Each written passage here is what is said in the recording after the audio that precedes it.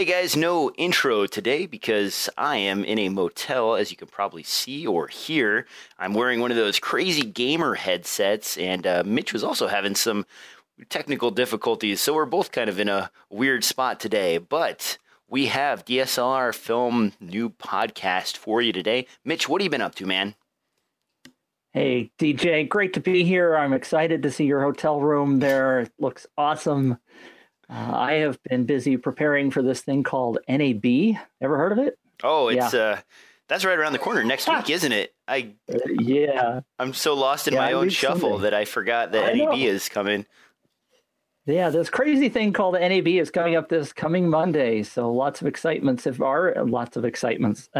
have already come out. We're trying to find all of them and get them covered for you guys. And of course, we're going to talk more about that later. Well, let's go ahead and jump into the news because my situation is not exciting. If you like hotels, that's where I'm at. Long-term stay. I'm lucky I have a small kitchenette next to me. So, whoa. There you go. Anyway, on down the line here, the first thing that's pretty interesting and fairly exciting, and we've heard rumors about this for quite a while, the Canon XC10. This small little camera is going to set you back about $2,400. Mitch, you know a lot about this, and you've been looking into it and following all the trends. It looks like this is a fixed lens camera. Weren't we talking earlier about this possibly being an interchangeable lens camera? Yes, we were, as a matter of fact. We really hoped it was going to be. The early announcements, quote unquote, from China, the people that were there posting about it and showed us the photos said that they told us that it was going to have a PL mount and an EF mount. Well, lo and behold, when it finally gets announced by Canon this past week, bing, it's a fixed lens. And so that really kind of irritated a lot of people, at least in the filmmaking community. Now, one of the things that you have to be aware of, and I've said this already on a couple of different podcasts and things I've been invited to, is that if you're pissed off about this camera, you are obviously not the target market. Canon has released this camera. It's actually a hybrid because it not only does stills and video, but it does stills and video. That's what I really meant. It's a hybrid camera. My little and got thrown in there kind of wrong. But so it does take stills. It does 12 megapixel stills as well as 4K video. The thing that pisses most of the people off is that fixed lens, and it's got a 10 times zoom on it, and it's really looking to be a fairly interesting camera. But for our filmmakers, it's not the right target market, right? It's got a 1-inch sensor, so it's smaller than the APS-C, obviously smaller than a full-frame camera. So you're not going to get the incredible depth of field. I mean, basically, this is a prosumer or a news professional, maybe. I've seen reports. I was looking at DP Review and Engadget, and they're kind of excited about it because it gives them a really small form factor to be able to take a camera, to take stills and video. They don't have to worry about multiple lenses. Canon says that it's lighter than a DSLR.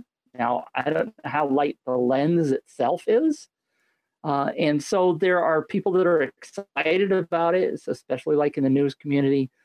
And the last group of people that are apparently excited about it are people who fly drones. And apparently, obviously you're going to have a larger drone in order to be able to lift this. But if it's lighter than a DSLR, it could be very appealing to the drone market. So there are a lot of people who are excited about it and a lot of people who think that Canon has really missed the boat.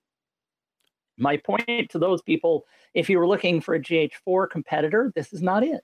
Obviously, this is not what they would release. And of course, this is a video camera. Let's remember that NAB is a video-centric conference. And so Canon's not going to release a GH4 competitor, for example, at a video-centric conference. They're going to release it later on when they release their normal DSLR stuff.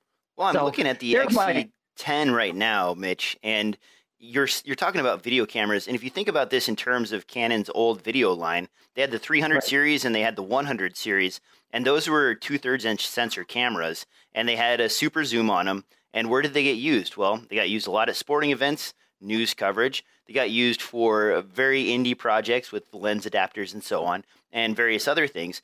This looks like it's an evolution of those cameras at a cheaper price, because I believe when the 300 series came out, that was a $3,000, maybe $4,000 camera. And I'm not talking about the 300 series, the new Canon C300. I'm talking about the original 300 series with a fixed lens and a 2/3 inch sensor. This has a 1-inch sensor, so you're getting a little bit better depth of field out of it. It has a very good zoom. And it's using, it looks like a somewhat new codec up to 305 megs per second in 4K mode. So you might get better resolution out of this than you do out of something like the GH4. But the question here is, does this shoot RAW for your stills, or does it just shoot JPEG? Because when I was watching that video, they said beginner, just starting out, beginner, just starting out a number of times in the Canon promo video. So even though this feels like a good tool for news people, it seems like they're kind of saying, well, $2,400, you don't have to buy a lens, you don't have to buy a 5D Mark III or a GH4 and a bunch of stuff. So this is the alternative method. Right. It's kind of a low end kind of thing, right? Most news pros are shooting with DSLRs, and they have a variety of lenses already. So it's kind of more of a startup thing, or like you said, an event thing, a sporting event maybe. And the answer to your question is no, it does not do RAW. Still, it only does JPEGs. But if you look at some of the people, for example, I was just reading an article the other day about one of the guys who shoots like the Olympics. I mean, he shoots pro level stills, and he shoots JPEGs. He doesn't want to slow himself down with shooting raw images. And in order to get the images quickly out, they don't want to do a version. I mean, but it slows the process down. If you're comparing a 23 megapixel raw image versus a much smaller JPEG, for example, you can do a lot more work. And so most of those pros maybe are already shooting JPEGs and they don't care about RAW. Now, what is the low light level capabilities for this guy? Because I'm seeing 100 to 20,000 ISO. Is this 1-inch sensor any good in kind of that more live event, bad light coverage sort of area? That's a dang good question, because I've been shooting in a lot of high school gymnasiums lately, and the lighting sucks. I can't wait for somebody to start upgrading some of these gyms. I don't know. We'll obviously have to test it out to see. Typically, the higher size, the larger sized sensors tend to have better low light capabilities, but Canon's obviously been working on this. They think there's a market for it. I mean, again, I've seen a lot of complaining on Planet 5D, for example, about this camera, and I'm like, you guys are not the target market. Maybe I shouldn't have even posted anything. Most of the readers tend to say that's not a camera that appeals to them. I'm like, yes, it doesn't appeal to you, but you're not the market. So people tend to think that it's just, it's a 4K video camera, so it must be for me, right? And it's not. It's not targeted at most of you people. So, but it is a good conversation, and we should talk about the. And I am not a codec guy. Canon also announced this new XF-AVC codec. Yeah. And they're labeling it as an MFX H.264 wrapped codec. And I know they've used some sort of like Canon proprietary, and I believe it was labeled MFX in their previous just video cameras, their higher end level ones from the last generation. So maybe is that the same thing that they're using in this? I apologize. I don't know all of the technical details, and I'm not a codec guy, but they have said in the press release, for example, that this new quote unquote new wrapper is going to do a lot better job of taking that 4K video and compressing it so that it looks great. Maybe especially when you compress it down to 1080, for example. But it's obviously not H.265, which is when Hugh wrote the article for us at Planet 5D, he was asking whether it was competitor for H.265. It's obviously not that, but there's certainly a lot of things that are going to come out at NAB. I've been looking at a couple of press releases about H.265 and upres capabilities. Very impressed by a press release that came out, and since I had to reboot my machine, I've lost it. It's not here right now, but maybe I can find that later. There are companies that are doing upresing of 1080 up to 4K.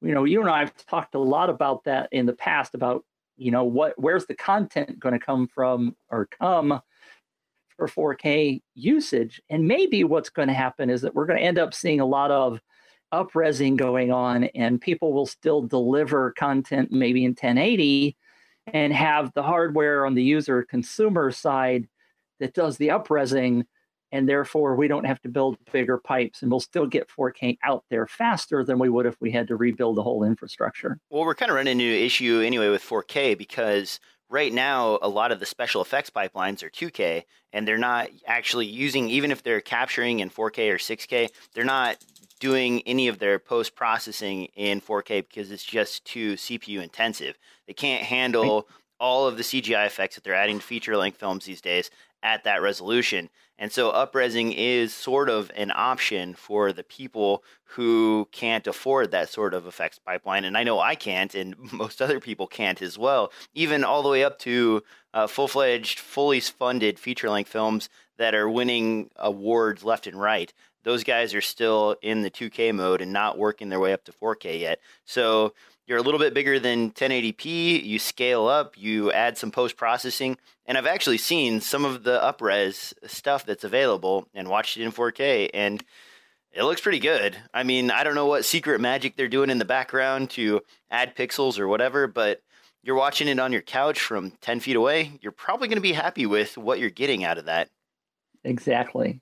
And I think that's really the key in much of this that's coming down the pipe, and we're certainly going to be looking at that at NAB next week. But with the infrastructure we have now, we've got to have some other tools and things like H.265 and these upres capabilities.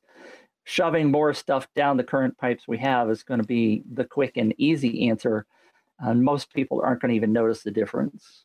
Now, moving on to something you would actually need to work on 4K footage, I've got the Intel 750 PCIe SSD. This guy is capable of 2.6 gig per second reads. That's 2.6 gig. In the past, when you're talking about SSDs, you're talking about megs, like 600 megs, 500 megs, or limits of SATA 3. Or SATA 6, excuse me. This guy is really fast, and it bypasses the normal SATA lanes and goes straight to your PCIe slot. And it is available for $400, which is about $1 a gig in the 400 gig model, or $800 for the 1.2 terabyte model. Basically, this is the fastest consumer-grade SSD you can get on the market for reads and writes. If you're working on 4K footage, this thing is probably where you're going to go if you have 4, 5, 6 streams in your timeline. Mitch, have you moved to SSDs completely, or have you gotten any into your kit yet? I know we've talked about them before, but you weren't sure if you wanted one or not. I have, in my new iMac, I have the Fusion drive, which is the hybrid of an SSD with 125 gigs, I think, and the rest of it is all physical hard drive. So that works really well for what I'm doing on my iMac, especially if you've got a lot of extra RAM. Yeah. My laptop is actually 125 gigabyte MacBook Pro 15, and I've had that for about 4 years. And I tell you, I won't switch. I won't go back to a totally hard drive existence on my computers because they're just blazing fast, especially since my laptop only has 4 gigabytes of RAM. And why I did that, I don't know.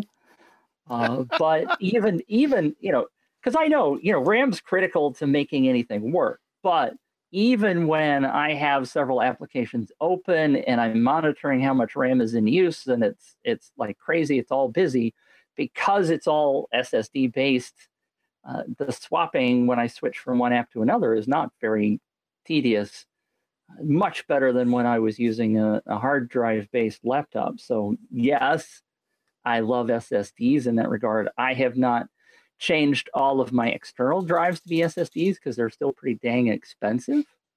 But I won't go back to an internal hard drive on a computer ever again. That's for sure. Well, for those of you, and I'm not going to spend too much time on this, the Intel 750 PCIe SSD, there's a great article over at pcper.com. Check that out. There's links to that in the show note. But if you have Windows 8.1 or higher, this does allow you to boot directly from your PCIe slot, so you don't have to worry about that whole incompatibility thing or loading drivers ahead of time. This thing is by far the fastest. You pay $1 a gig versus, I believe, 30 cents a gig for most other drives. So it's something to consider if you want all the speed in the world. Otherwise, you might want to wait. As Mitch said, the prices are dropping. They're still pretty expendy for most SSDs. This is one of the most spendy consumer-grade SSDs, but keep an eye out because I'm sure this will force competitors to drop the price lower. On to other wacky stuff. We've got the Nikon 1J5 mirrorless camera.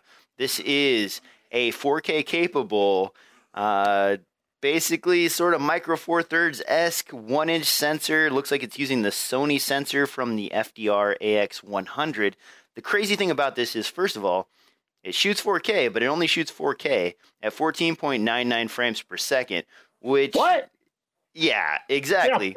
What are they thinking? I don't know. Why even have 4K? This is like the Hero 3 Black Edition where you're like, oh, well, great. And I have 4K, but it's only 12 or 15 frames per second. Sweet. What am I going to do with that? The other weird thing about this guy is that it shoots 20 frames per second in stills mode. So that part is actually fairly compelling. Imagine following a skateboarder around. And just, I don't know. It's blowing my mind here. You can pick this guy up for $500. Mitch, what do you think about this? This is a different lens mount than Nikon's normal mounts. It's called the Nikon 1, and they do have an adapter that goes to the full-fledged Nikkor mount lenses, but there's a surprising number of lenses available for this particular mount. It's not micro four thirds. It's a special Nikon thing. Would you invest $500 plus lenses on this guy? Well, you know what my answer is going to be. It's going to be no. I'm guessing no. No. I mean, but I'm not the target market. Again, it's really critical to realize what the target market of something like this is. There are lots of people that are using smaller cameras that are going to eat this up. It's bigger than a compact. It's not as big as a DSLR. It's probably even smaller than a quote unquote mirrorless, right? Yeah. So, it will appeal to a certain segment of the market, and Canon and Nikon are obviously now looking at other markets with the compact camera market kind of crushing due to the iPhones and smartphones and all those kind of different usages of the smarter technology. They got to find a way to sell cameras somehow, and this looks like a particular camera for a particular market. Obviously, the 15 frames per second is not going to float anybody's boat for the 4K side. It's not that much lower than 24. If you think about it a little bit, maybe there can be some interpolation there or some up-resing going on. But it's certainly not going to probably look as good as you would like it to. So 4K, nobody's going to shoot. But there are people shooting 4K with the GoPros, right? Well, yeah, but the new GoPros are capable of shooting 4K at 30 frames and 24 frames per second. But the old one, basically it had the 2.6K mode and the 4K mode. And the 2.6K was able to do regular frame rates, and the 4K wasn't. So for the most part, no one really used that, even though it was available. It was one of those things where they could put 4K on the label of the packaging, but in reality, what does 14 frames per second get you? On the other side, though, the Nikon 1J5, this is the fifth version. They started with the J1, has slowly been creeping up in the market and getting better specs. And if you want to get super telephoto, they have for $996 the Nikon 1 70-300 lens, and with the crop factor available with this particular body, that it works out to about 189 to 810 millimeter 35 millimeter equivalent. So imagine shooting 20 frames per second at 810 millimeters. You know, you could be shooting wildlife, birds, things across the bay, spying on cheating husbands, whatever you want. This is pretty cool. I'm not going to buy it, but man. Did you? I missed this the first time I read this story because I was skimming. I confess I was skimming.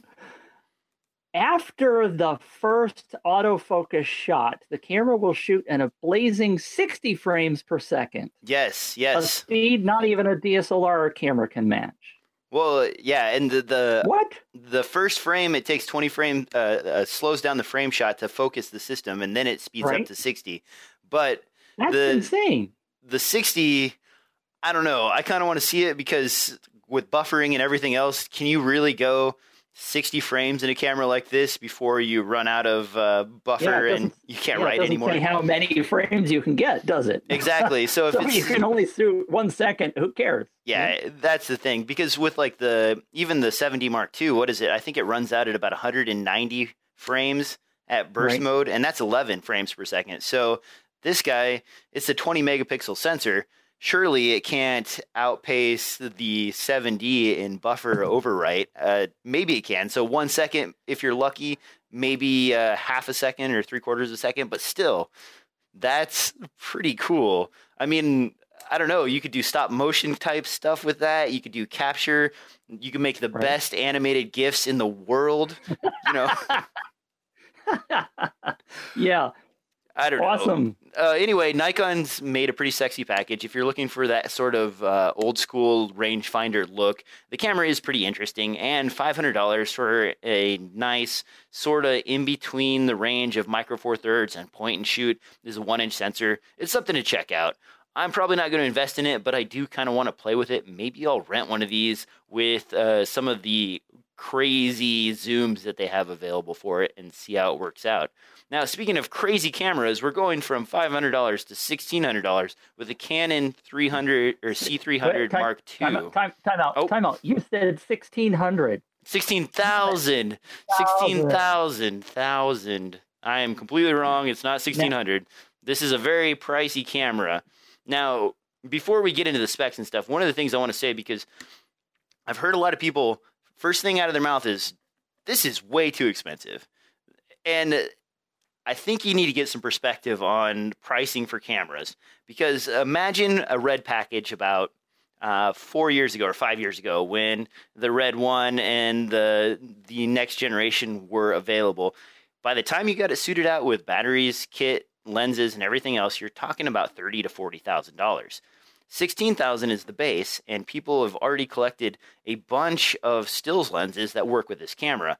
So when you think about $16,000, by the time you kit this out with enough lenses to really be dangerous and a couple of batteries, you're maybe talking $21,000.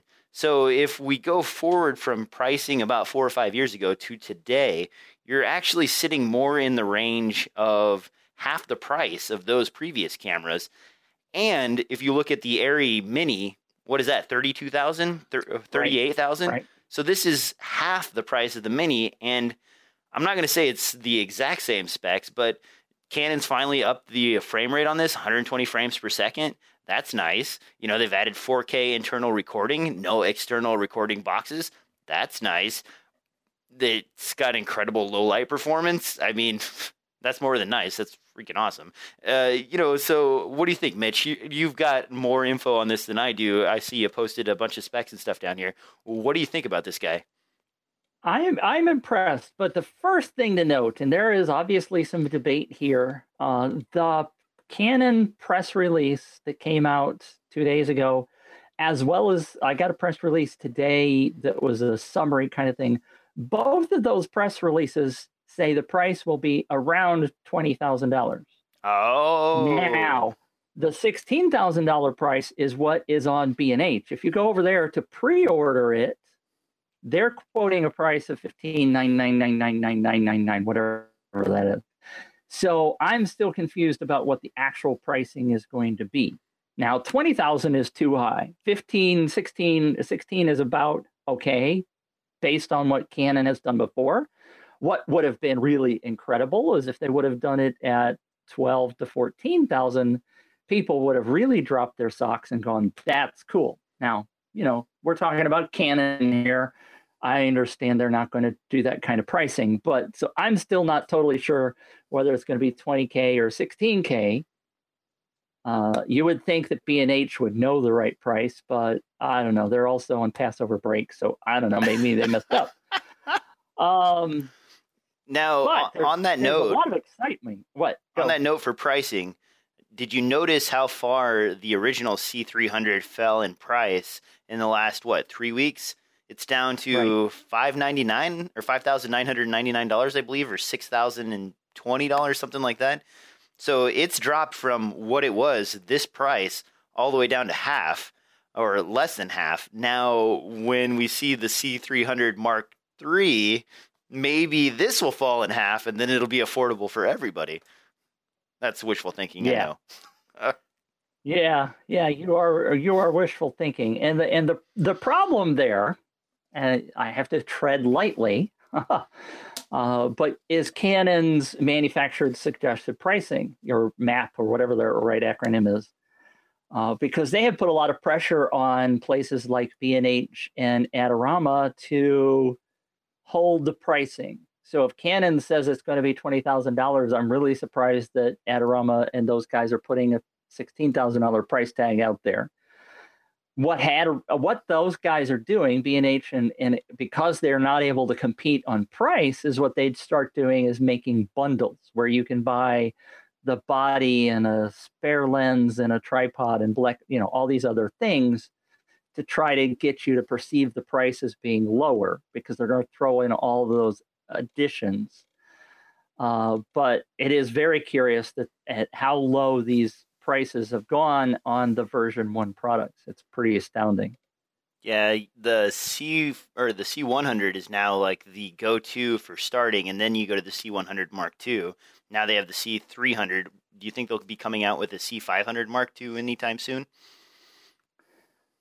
There is a rumor I've seen about that coming out at NAB, but I'm really surprised that they didn't just go ahead and announce it at the same time they announced the XC10 and the C300 Mark II. So I don't know. It's kind of weird because this camera basically throws the C500 under the bus. Right. It's got better specs than the C500. It's all around a nicer looking camera. So then that kind of means that they either have to do something in their higher end line, or this becomes the flagship and the C500 kind of just goes away. Exactly. It's very curious. Yeah. It does have some awesome specs, though, doesn't it? Yeah, I'm rolling through here right now and looking at these 410 megabits per second in 4K mode. So they must be using some kind of newer codec for that. 422 internal recording at both UHD as well as Ultra HD. Let's see, they've got, the frame rates, that's really nice. 4K RAW for an external recorder. I mean, that's not real exciting. That's kind of what was available in the C500 previously. 15 stops of dynamic range. Canon Log 2, that's good. That everybody wants more dynamic range. Not super excited about the dual pixel CMOS AF autofocus system. And that's weird. Okay, so for those of you not familiar with it, basically Canon skins a layer over the top of their sensor and uses that for contrast detection in AF mode so that you can have on-the-fly autofocus. If you're buying a camera that's $16,000, are you going to have autofocus turned on? I mean, that seems like... Yes. You think so? Now, dual pixel, I mean, you may think of it as contrast-based, but is really, I mean, each pixel has its own ability to, and I'm no good at explaining it. You need to talk to Chuck Westfall to really understand the details. But if you compare it to traditional contrast-based film camcorders and stuff, much better focusing capabilities. The 70D, for example, is pretty dang good at it. several people I know that are doing the C100 that added the dual pixel technology are really impressed with the way that works. Now, Canon has said in the press release, and of course we've got to talk to them at NAB next week, that they have upped the dual pixel technology in this camera, that it's going to improve the face detection capabilities and the tracking of somebody walking through a frame or whatever. They also have said that it's customizable so that you can decide how fast the tracking is. If somebody's, I mean, the complaint has always been hunting. Okay, if I'm in focus and somebody walks behind me, then the sensor kind of goes, oh, look, there's something new, and tracks that. Well, they claim that they've now got this additional capabilities where you can say, ignore other fast tracking objects, just take the one that you're, I don't know all the details yet. They just simply had a little one-line statement in there that you could adjust things like the speed of tracking and other factors in terms of the autofocus. And the third thing they've done with the technology here is that they claim that they have added an overlay. Now, and again, this is a big one that I really want to see at NAB next week, where if you have a manual focus lens, they have some sort of a video overlay in the viewfinder where you can assist your focus. Now, how that's going to work, I don't know. Is this going to look like one of the old photo screens where you knew it lined up when the lines came together? I mean, that would be kind of cool. I don't know. But again, people are constantly bashing Canon, especially like on the DSLRs, because they don't have the zebras and the extra tools that many filmmakers have and need in order to help do focusing, right? Yeah. Or exposure or all those other things. So here they are adding something to help you do manual focus. And of course, I've heard bitching, oh, that was still going to suck. Let's see it first of all. Let's see whether it really works or not. But it's cool that they're trying to add that capability so that if you have a manual focus lens, they will help you focus better, which is what we want, right? I mean, if you watch a video or movie and the actor moves out of focus and you're like, God, that focus puller really sucks, right? I've had experience with the C100 upgrade and with the version that's available on I believe it's the 7D Mark II. And both of those have a bit of hunting issues. And I know that now there was a firmware update after I messed with the C100 that allows some sort of boxing and tracking sort of mechanism. And I haven't used that. Maybe that's a lot better.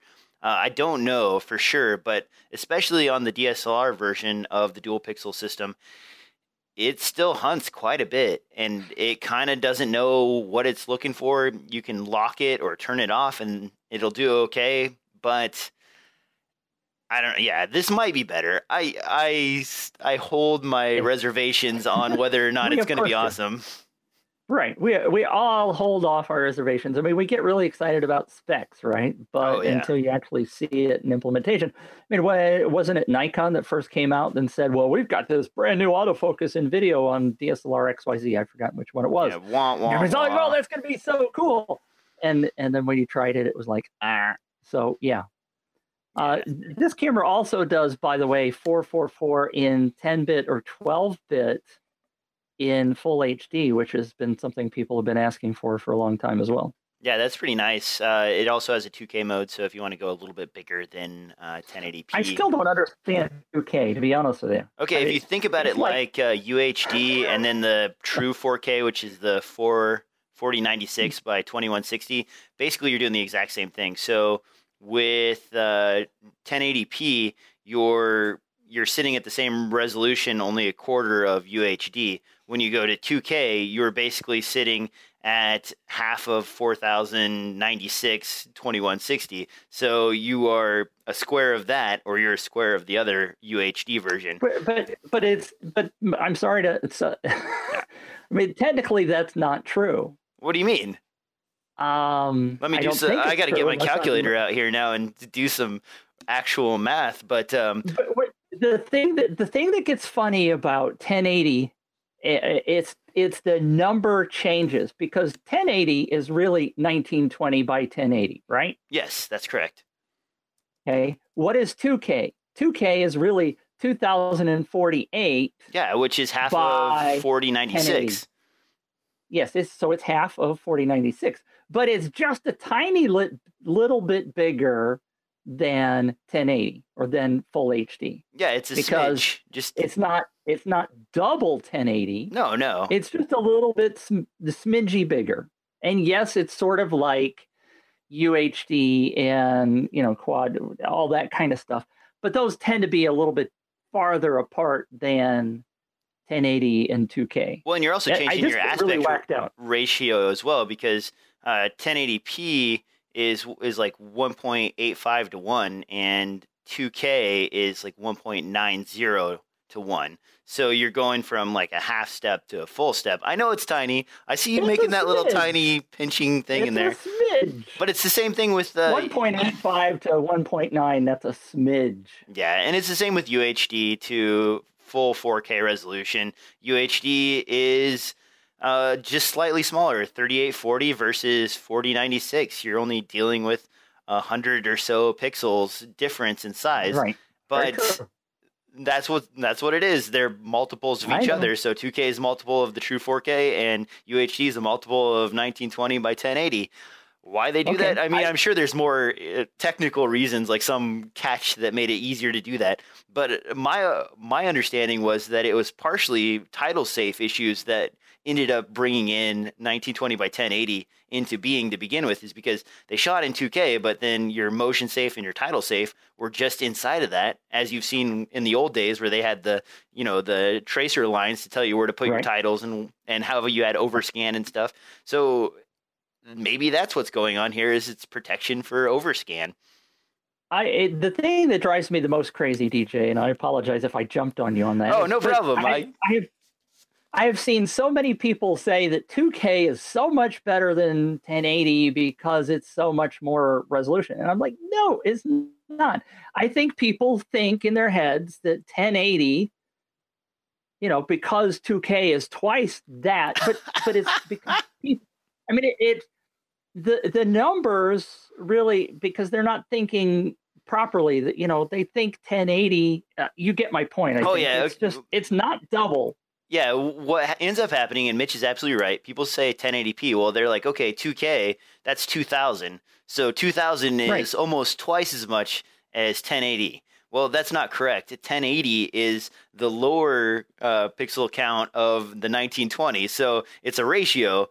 It's the height. When they say 2K, they're just shortening it out, because 2K is actually, that's the binary count for 2000. You don't have 2000, you have 2K, 2 kilobits, which is 2048. So, and it's the same with 4K. 4K, that's a digital representation, so it's 4096, double 2K, and you binarily count that out. 1920 by 1080 doesn't fit into the binary count. It fits into the aspect ratio for televisions count. And so then it's well, okay. And that also came from the up resolution of, 720 by 480 was what you shot on regular video cameras back in the old days. And then you take that and you do the math, and that works out to 4 boxes inside of a 1080p, and 1080p works out to 4 boxes inside of a 4K image. So, and as far as being better, you're absolutely right, Mitch. No, there's not that much difference. If you upscale a 1080p image to 2K,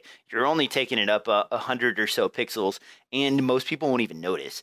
And even people today blow up 720p to 1080p, and it's okay. And we were talking earlier about 4K getting blown up from 1080p footage. Those few extra pixels, shooting at 2K versus 1080p, is not that big of a difference. It's not even a noticeable difference. I think now you got me worked up. Oh, good. I'm glad to get you all worked up. The real confusement, with the new word there, is the fact that 1080 and 720 and 480 were all vertical measurements, right? Yeah. And suddenly, when we started talking about Ks, 2K and 4K, we're talking about the horizontal measure. So it's people get confused because the industry switched in the way we quote unquote talk or measure, even though the resolutions are always been X versus Y, right? Width versus height. Yeah. We suddenly switched in our terms from talking about height to width without keeping in the same measure. So that's what really has confused many people, which is why 1080 is not double or half of 2K. Okay, so because they were talking about left versus right or horizontal versus vertical. Pulling us off of that rant/tangent here, going back to the Canon C300 Mark II. One thing I'm wondering about here is we're moving over to the way more expensive CFast compact flash that are super fast cards, and this is a maximum 410 megabit per second codec. What does that work out to as far as data rates go? A 120 gig card, you're talking somewhere in the range of what, like $400, $500? So that's maybe going to get you 2 hours worth of shooting at 400 and probably roughly 2 hours. I'm just doing some quick numbers in my head here, but at 200 megs a second on the GH4, you get about 4 hours on 128 gigs. So this would be roughly double that. So now you're talking 2 hours, 128 gigs. Is that going to be feasible for a lot of people as far as data goes? Yeah, you got me. And trying to throw those math numbers at me is like craziness. As a side note, I want to back up just for a second because I just remembered the XC10 is also CFast. And guess what? They're throwing in like a 16 gig CFast card with that, which was kind of impressive. 16 gig? Okay, maybe it was 64. I don't remember the number. I apologize, and we don't have it in the notes, so I didn't. But they're throwing in a CFast card, so that's kind of nice. I've never seen Canon or anybody throw in a compact flash card when you bought the camera. So it's like really you take it out of the box and you shoot with it. Okay. Yeah, I'm looking right now just to get the prices on these new CFast cards and some brands that I've never heard of, like Wise. 128 gig card is going to set you back about $600. So media for both of these is probably going to be, $600. That's what, about a quarter of the cost of the camera for the XC10, right? So, I mean. That's really pretty expensive. Maybe that's why Canon's throwing it in. Maybe they get some kind of bulk discount by buying the cards, and it makes the camera seem like it's more affordable. Because if this is the price for memory for that, man, owning 2 cards, you're halfway there to buying another camera. Right. Well, like I said, and I apologize, I don't have the numbers in front of me. I swear it was a 16 gig card. So it's probably not one of the big expensive ones like you're talking about. No, it says 64 gig CFast 2 card is included. Well, that's about a $370 bonus. So right. Maybe this would have been a $2,000 camera if they hadn't added the card to it. Yeah, because they up-res the price on that, like Apple does, right? Oh, man. Yeah. Today's Apple Watch Day. Are you getting one? No, I am not getting an Apple Watch.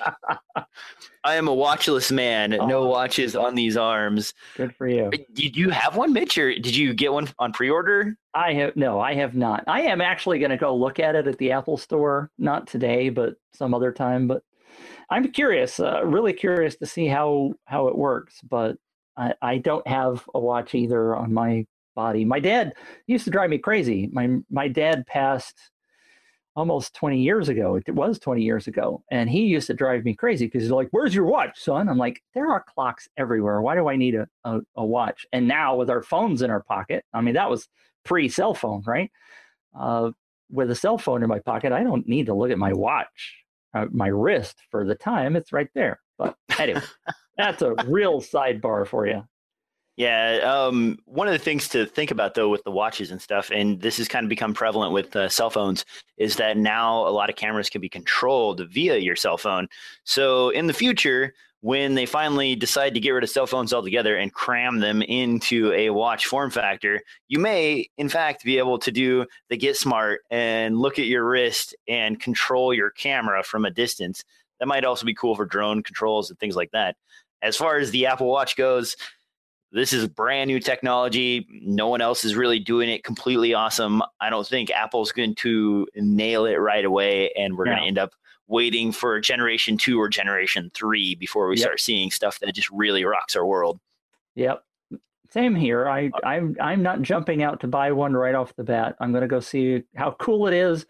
I'm afraid that it's going to be so thick that it's going to just drive me crazy. I'm not looking forward to that. And the second thing I don't like, especially, is the fact that you got to charge it every night with that clunky charger that they've got. So yet another cable for my cats to chew on. Isn't that a proprietary cable as well? Yes. Oh, yeah. Absolutely. So $75 I lost my cable replacement guide.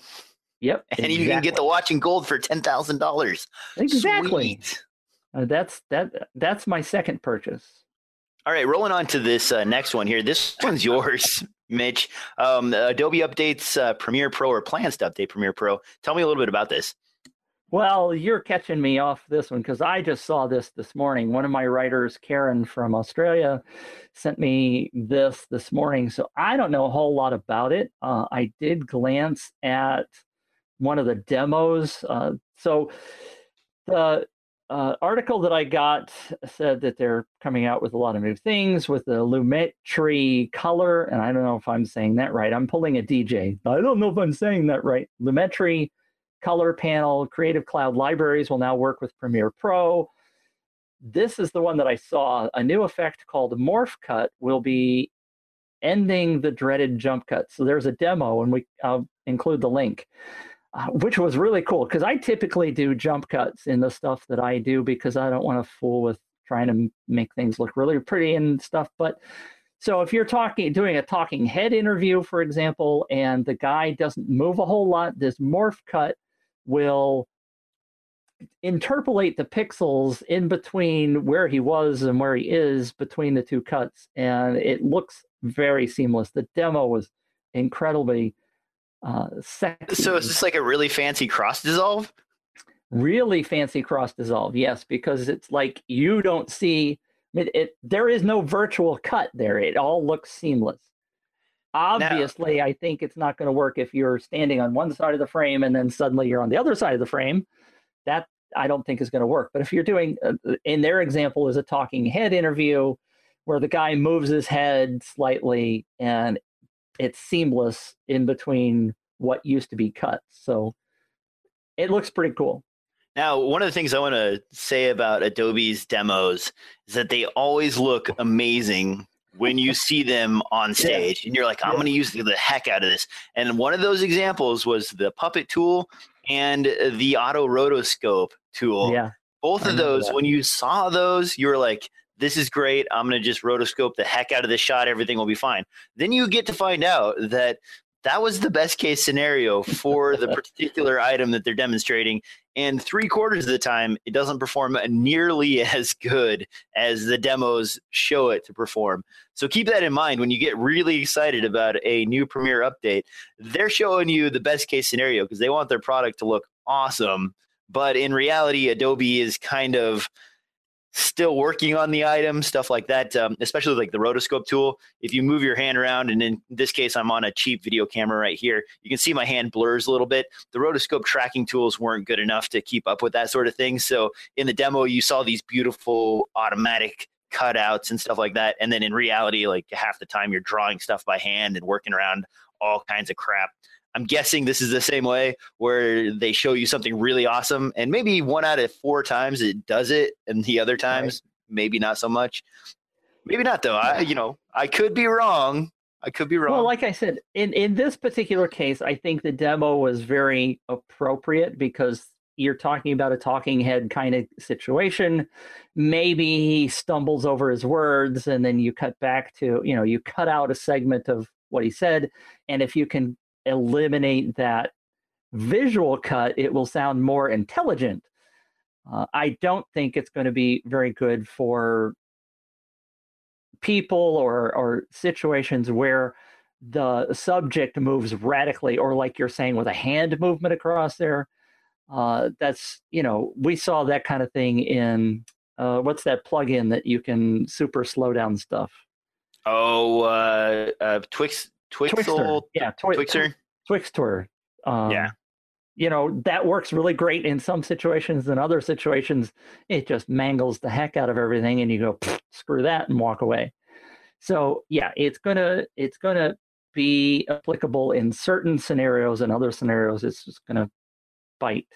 Now, on the other side of the fence, to be positive on Adobe's updates, with the cloud implementation, I've been seeing Premiere Pro, After Effects updates on a monthly and 3-month cycle. That's really nice.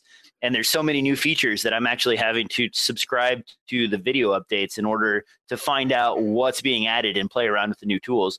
And I'm talking to other editors and finding out, like, what? That's available now? When did they add that? Where did this pane come from? Yeah. So it's really nice that there is actually that many new things coming to Adobe products. The other thing on this list that you have here, it looks like they're adding support pre-release for the XF AVC codec that's going to be on the C300 and I think on the XC10. So that's nice. Codec support is really good. Also, for new Adobe releases, the new version of Lightroom is coming out here at the end of April, I believe.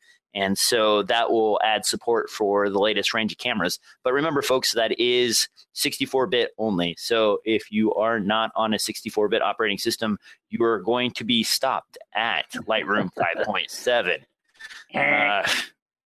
Yeah. They had to move on forward at some point in the future. Last thing on the list here is... Let me back up.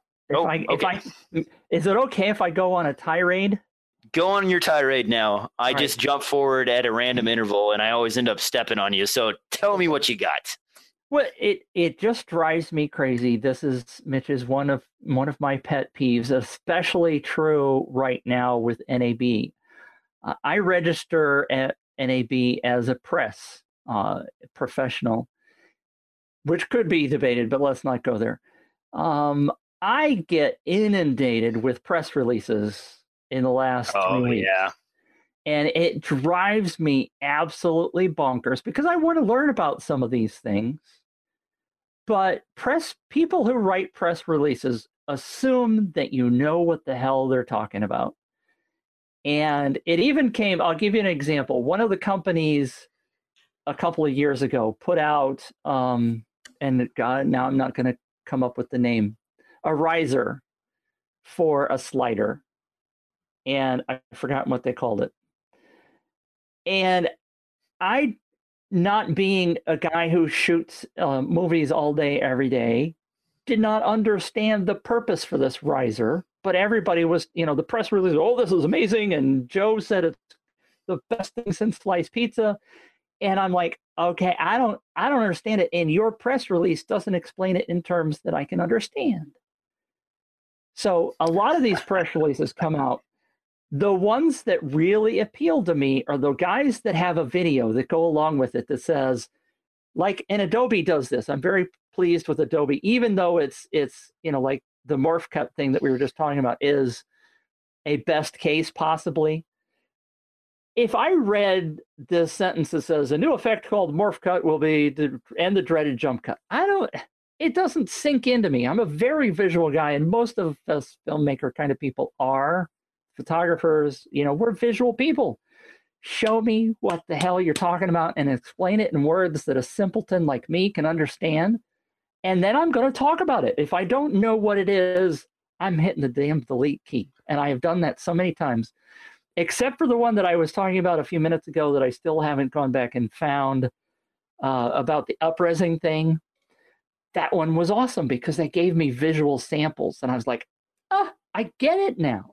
So if you're one of those people writing those press releases, make it so Mitch can understand it and you'll get a lot of more credit. Make it short is what I want. I'm looking at a Blackmagic release email that I got this morning, and it's like 20 paragraphs. And this isn't a new camera. Like, I read through the whole thing thinking like, oh, they're releasing a new camera. No, it's an update to the firmware to 2.3. And what they could have done is said, firmware update, here's what it adds, and that's it. At NAB this year, Blackmagic is been bringing forward the technology of, and it's like, why are you giving me all this filler stuff when I just need a specs list and the information about whatever it is? Tell me what it is at the beginning, give me the specs list, and then if you want to fill up the entire press release with a bunch of junk, put that at the end where I don't have to look at it, because man, I'm not going to read 20 or 30 paragraphs worth of you bragging about how great, Black Magic's releases have been in the past, and quoting 20 people I don't know saying, yes, this is amazing. Oh, great. This is amazing. Okay. So what if Joe Smo says it's amazing? I've never used it. Like, just tell me what it does. Tell me what it does. I admire you so much for saying that. It used to be true at Boeing too. When I was at Boeing, one of the things that they loved, one of the buzzwords was to give the manager the 10,000 foot view right at the beginning of a presentation to get him interested in what he could understand. If you're going to do a presentation, give him the overview. Tell him what it's like from looking down on it. What are you going to give him in this new airplane or this new product or whatever? Get him really excited at the beginning, and then go on and give him the details. And that's exactly what you just asked for. Well, and I'm going to give a few offenders here. Motion VFX, Black Magic, of course. Black Magic. I sent them an email a couple of weeks ago because they put one of those out that you talked about that went on and on and on, and they explained it in such minute detail. I wrote her back and I said, tell me what this thing does in English, please. Yeah. It's a little bit ridiculous. I have 180 press releases in my inbox right now, and I only have so much time. Yeah. And as you can see, I am homeless right now, living in a hotel. So I don't really have time to just sit down and read every single press release. I want the Reader's Digest version. I want it fast. I want it easy. One other thing, and before we wrap up the show, I wanted to ask you about it, if you've seen it or not. DJI has that adapter now for their cameras that is basically like a full-fledged 3-axis stabilizer with the camera all together in one piece.